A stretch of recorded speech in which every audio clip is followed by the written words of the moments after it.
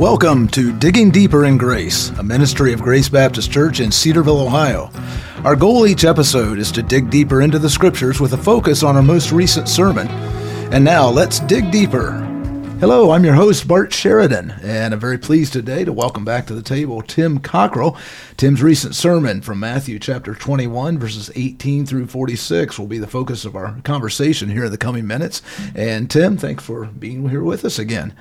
I'm happy to. You know, one of the challenges of teaching through such large sections of Scripture is you can never say all that you want to say in a sermon's length, so this is a great time to unpack it a little further. You get a lot in there. I've noticed you get a lot in there. And Tim, that brings up a point. You talk about teaching through a passage. I was thinking about this and really wasn't planning on mentioning this, but your comment prompted me.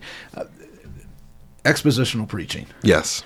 Why do we work through the Bible like we do? Many churches, they go a different topic. It might not even be related to the topic that the pastor preached on or the preacher preached on last week. Why do we do what we do? Because so much of understanding a passage is understanding it in its context. And so I think the elders have done a great job as we've taught through the book of Matthew to look at how Matthew is developing our understanding of Jesus, what he's indicating about Jesus' identity and how the kingdom is coming. And if we just kind of drop in on one passage, it's very, very difficult to be able to understand all that's going on in the context, how to understand that properly. The other thing about it is it keeps us from kind of riding our hobby horses. You know, there are times... Do you have those? There are. We all do. But, you know, there are times where, like even my first couple sermons, I got to preach on church discipline and divorce that are such important topics. But that if we were laying out a topical series, those probably wouldn't be at the top of our list. And so I think it gives us a steady, balanced diet of what Scripture teaches us in its context so that we can rightly understand it. And don't you think that speaks, too, to the need for the Christian, the person in the pew or the person behind the pulpit, to be regularly reading through the Scripture and getting a steady diet of not just the streams in the desert, or not just the whatever thing you use to during a quiet time, but just reading through the Scripture and getting the flow of what God is going on and what God is doing in people's lives. Absolutely. And I think one of the helpful tools that Grace makes available is like the Matthew reading plan that allows people to be reading along with the passages that we're going to be studying, and then even the following week rereading the passage that we just heard about, because we all have short memories, you know, and so to reinforce and to drive those truths deep is really valuable. And by the way, lest anybody think I have anything against streams in the desert or daily bread or daily bread, that type of thing. No, those are great, but boy, it's great to have a good comprehensive understanding of where the Scripture is going. Well, Tim, once again, we're continuing to move through Matthew's account. It's Jesus' life. He's just taken us from birth, or even pre-birth, on down through his death and going to be into his resurrection. We're in the final teaching section of the book. And we often hear the maxim that a man's words, when he knows that his days are numbered, are often some of the most important words he'll ever say. We look to 2 Timothy, for example, for Paul. Right. We say, okay, these are the last words that at least we have written of Paul's life, and these are really key to what he's thinking. I don't think I'm going out on a limb here when I say that we're at that point in Jesus' life when we read this part of Matthew. Absolutely. And I think as Jesus has moved toward Jerusalem, that intensification of the opposition has happened. What he's doing in this chapter and even in the next several chapters that we'll see is he's exposing what went wrong with Israel's leadership, where they had misunderstood what it meant to have a relationship with God or what it meant to lead his people. And I think this was instructive for the disciples because they are seeing, here's an example of what not to do, but even as we'll talk about, he's also teaching them, but here's what that's to look like for you. You know, you've heard it said this, but I say to you, the world leads in this way, but here's how I want you to lead. And so I think a lot of what he's doing here is preparing his disciples to be those who lead in the kingdom when it comes. Right. John Tarwater, and I talked about that last week, is just so key. He's instituting new leadership, essentially. Yes. Well, you kicked off your sermon with what I'll call a vibrant illustration of that proverbial chicken with its head cut off. Now, I got to tell you, it reminds me when Grandma came to our house when I was a boy, you knew chickens would die. I remember the stump where the axe fell and everything. But mom had that brood of chickens. It was just a great way to grow up. But you point out that just like chickens flopping around after they're clinically dead, I mean, they've lost their head after all, we too often are active, even in what appear to be spiritually minded pursuits, but we may not have the spiritual vitality powering that activity. I hope I'm not being too forward here, but be a little transparent. Help us to understand how this kind of thing shows itself in your life. Sure. Well, I think we all want to appear better than we actually are. We want to put our best foot forward when we show up on Sunday morning and somebody asks us how we're doing. We're going to say good, even if we just had a fight with our spouse or had a knockdown drag out with one of our kids.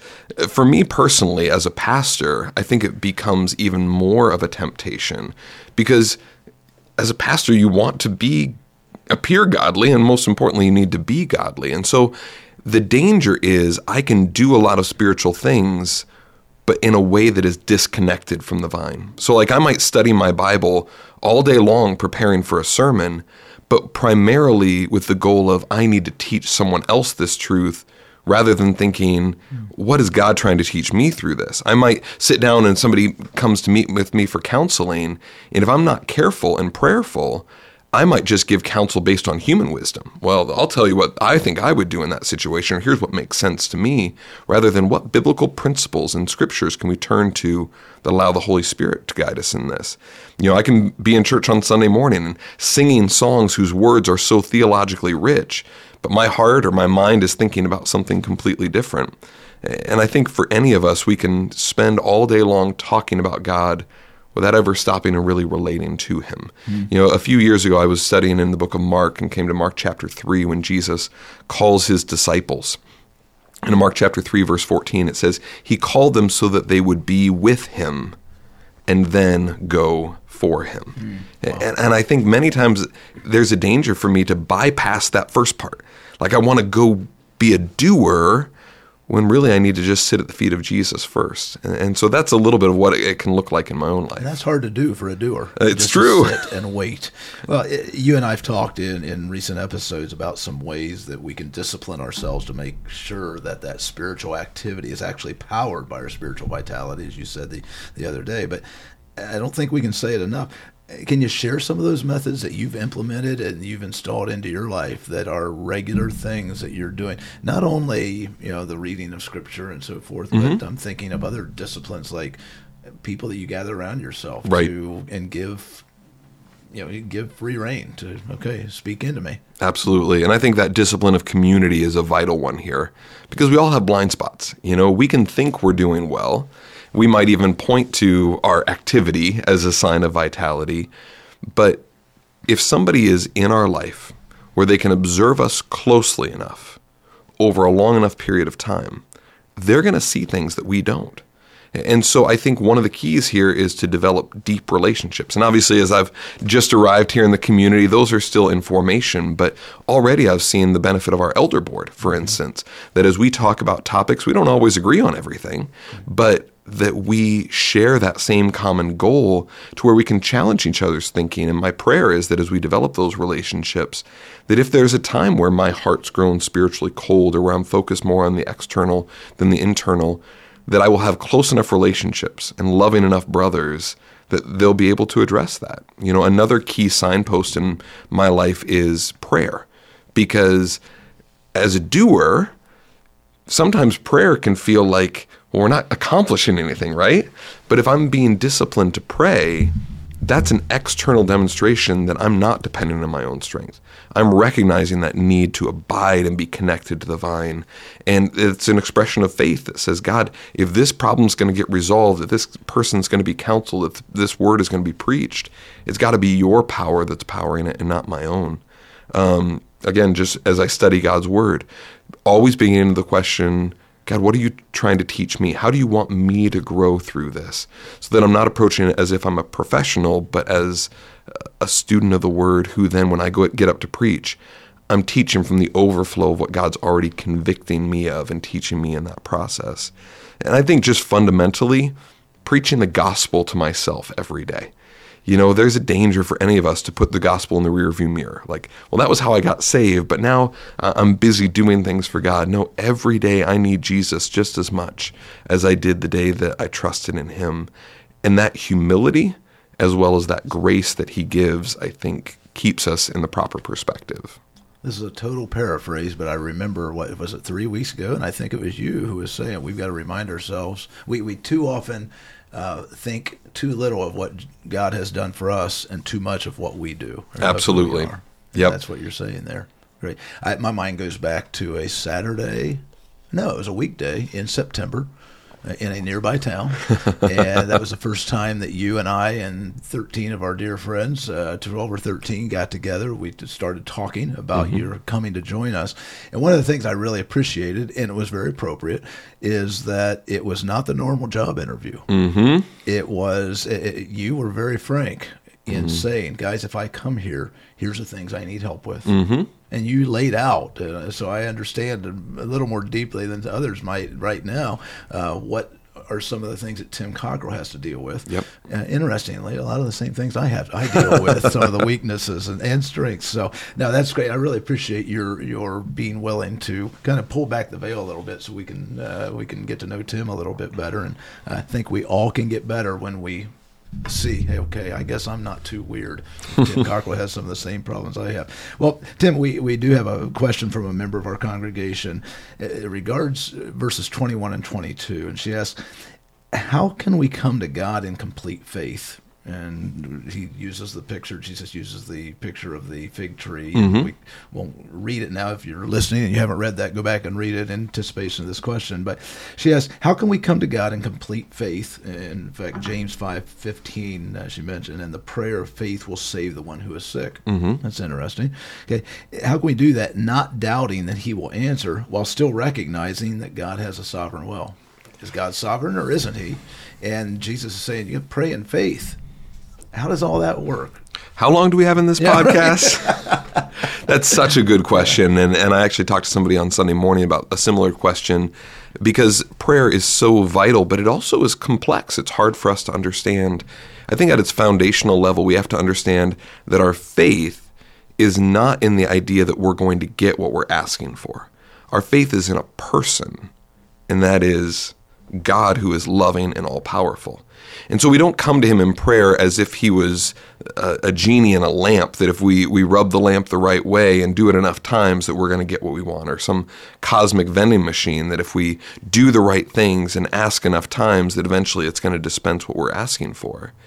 I often describe prayer this way. God answers prayer in the way that he gives us what we would ask for if we could see what he sees. So he invites us to boldness in prayer, to come to him with our requests, but also humility that says our requests may not fit into the will of God. And so we keep asking, we keep seeking, we keep knocking, but we ultimately rest in the fact that if God says no, if God doesn't heal that person, if he doesn't call that prodigal to return home, that he is still good, and that he desires for us to still be actively praying and resting in his sovereignty, even if he doesn't answer the way that we choose to. And so it's always going to be a tension, but I think that's the tension that he's highlighting here in our passage, that for us, there has to be a deep dependence, that we can't do it on our own, but also a complete confidence that God can do immeasurably, abundantly, beyond all that we ask or imagine, and that even if he doesn't, he is still good. So what you're saying is really getting to understand, getting to know God better will help us in our prayer. Absolutely. But also help us to accept his answers. Yes, because it's ultimately about trusting his character and his plan, even when we don't understand why he's allowing certain things. Great. Well, while we're taking questions in the congregation, another one. This time it focuses on the parable of the two sons there in verses 28 through 32. And this one says, it's easy for me to be like the second son. In other words, saying I'll do what you want, Father, but I'm not following through.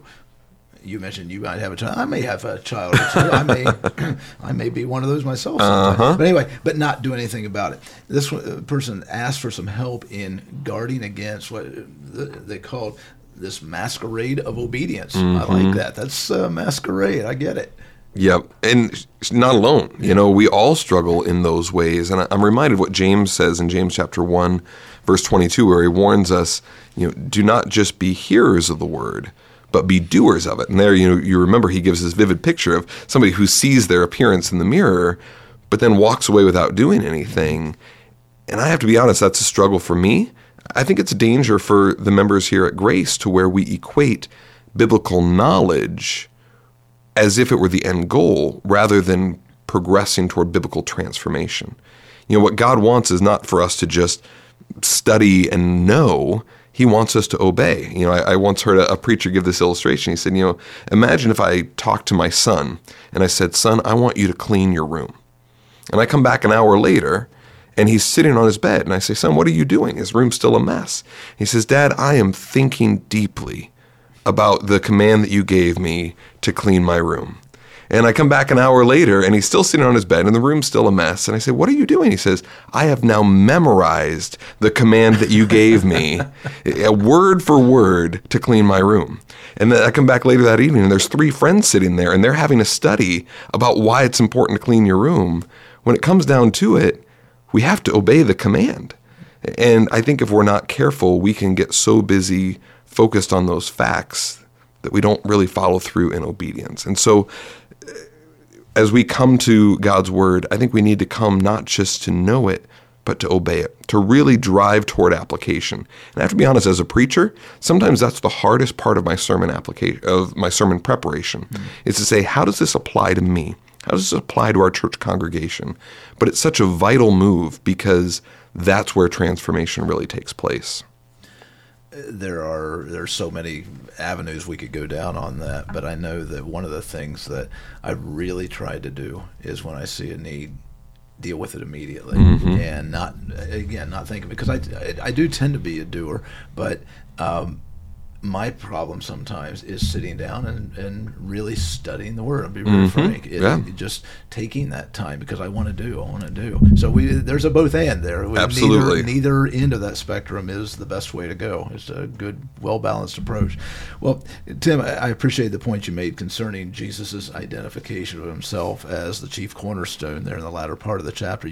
You said that God's gracious initiative is overshadowed by his gracious restraint. Interesting concept here. Can you put a little more flesh on that idea? Help us to understand what that means in light of our frailty and our lack of obedience to God. I got to thinking about that. There's a lot there to unpack. There is. And that's what I love about that vivid parable that ends the chapter is God uses that vineyard metaphor. And it's one that he uses back in Isaiah chapter 5 as well, where God's the one that takes all the initiative. He purchases the field, he plows the field, he plants the vineyard, he digs the winepress, he builds the tower. He does everything that is necessary for that vineyard to be fruitful. And that in and of itself is astonishing grace. We obviously can see the parallels in God doing everything that is necessary for our salvation while we were still sinners and rebels against him.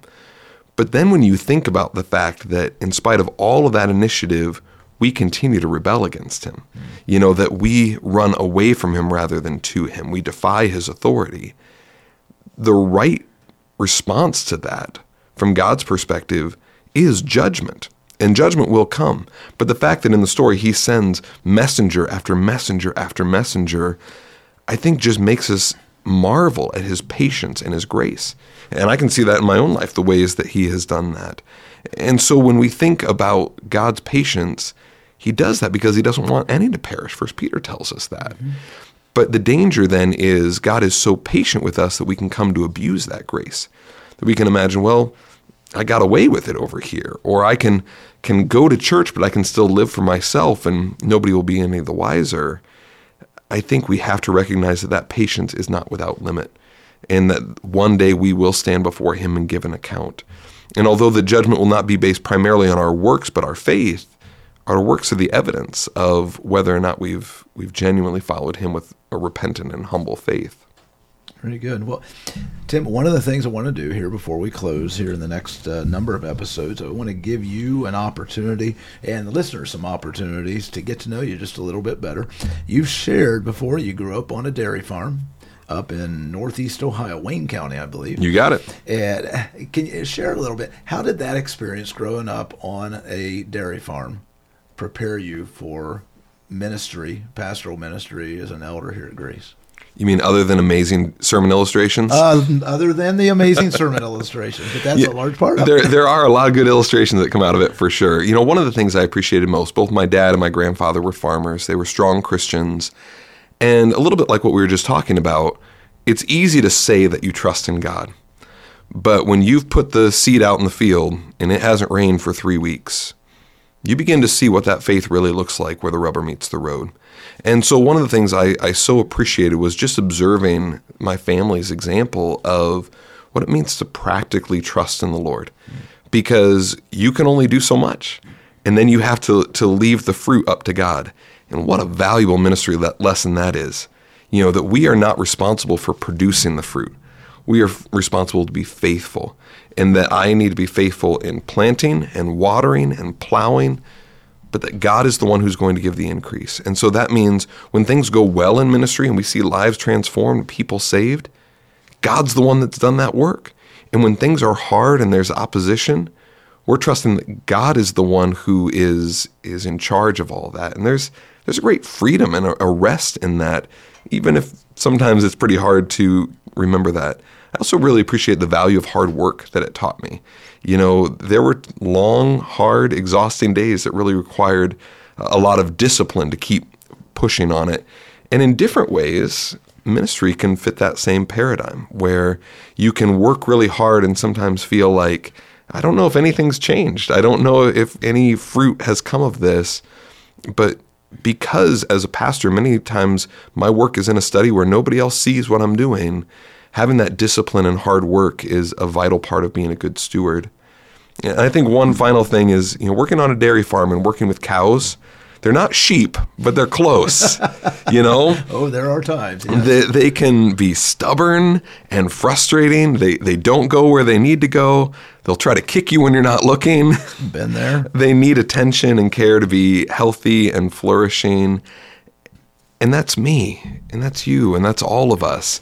And so it's just really good to remember as we read even some metaphors that Jesus uses that we all are wayward, we are all stubborn and difficult. And that gives me patience, I think, as I'm dealing with people that frustrate me, that reminds me God's been very patient with me as well. Well, I can tell you that growing up with cattle, I've been stepped on, I've been kicked, I've been covered with stuff that nobody wants to be covered in. Absolutely. And so I fully understand where you're coming from. Beef cattle, not dairy cattle, but very similar. Well, Tim, thanks so much for being with us. I look forward to the next time you're here with us. Thanks. Tim Cockrell has been my guest on this episode of Digging Deeper in Grace. We've been discussing his recent sermon from Matthew chapter 21, and you can access that message as well as other Grace Baptist Church sermons and podcast episodes on your favorite podcast app or by visiting gracecedarville.org on the World Wide Web and clicking podcast on the media tab. We also encourage you to share your questions and comments with us each week by emailing them to contact@gracecedarville.org. That's contact@gracecedarville.org. Plan to join us next week. We'll be continuing our discussion of God's Word in Matthew chapter 22. And until then, I'm your host, Bart Sheridan, thanking you for tuning into this week's episode of Digging Deeper in Grace. Digging Deeper in Grace is a ministry of Grace Baptist Church in Cedarville, Ohio. Visit us online at gracecedarville.org and join us next time as we continue our discussion. In the meantime, we invite you to continue digging deeper in grace as you read God's Word.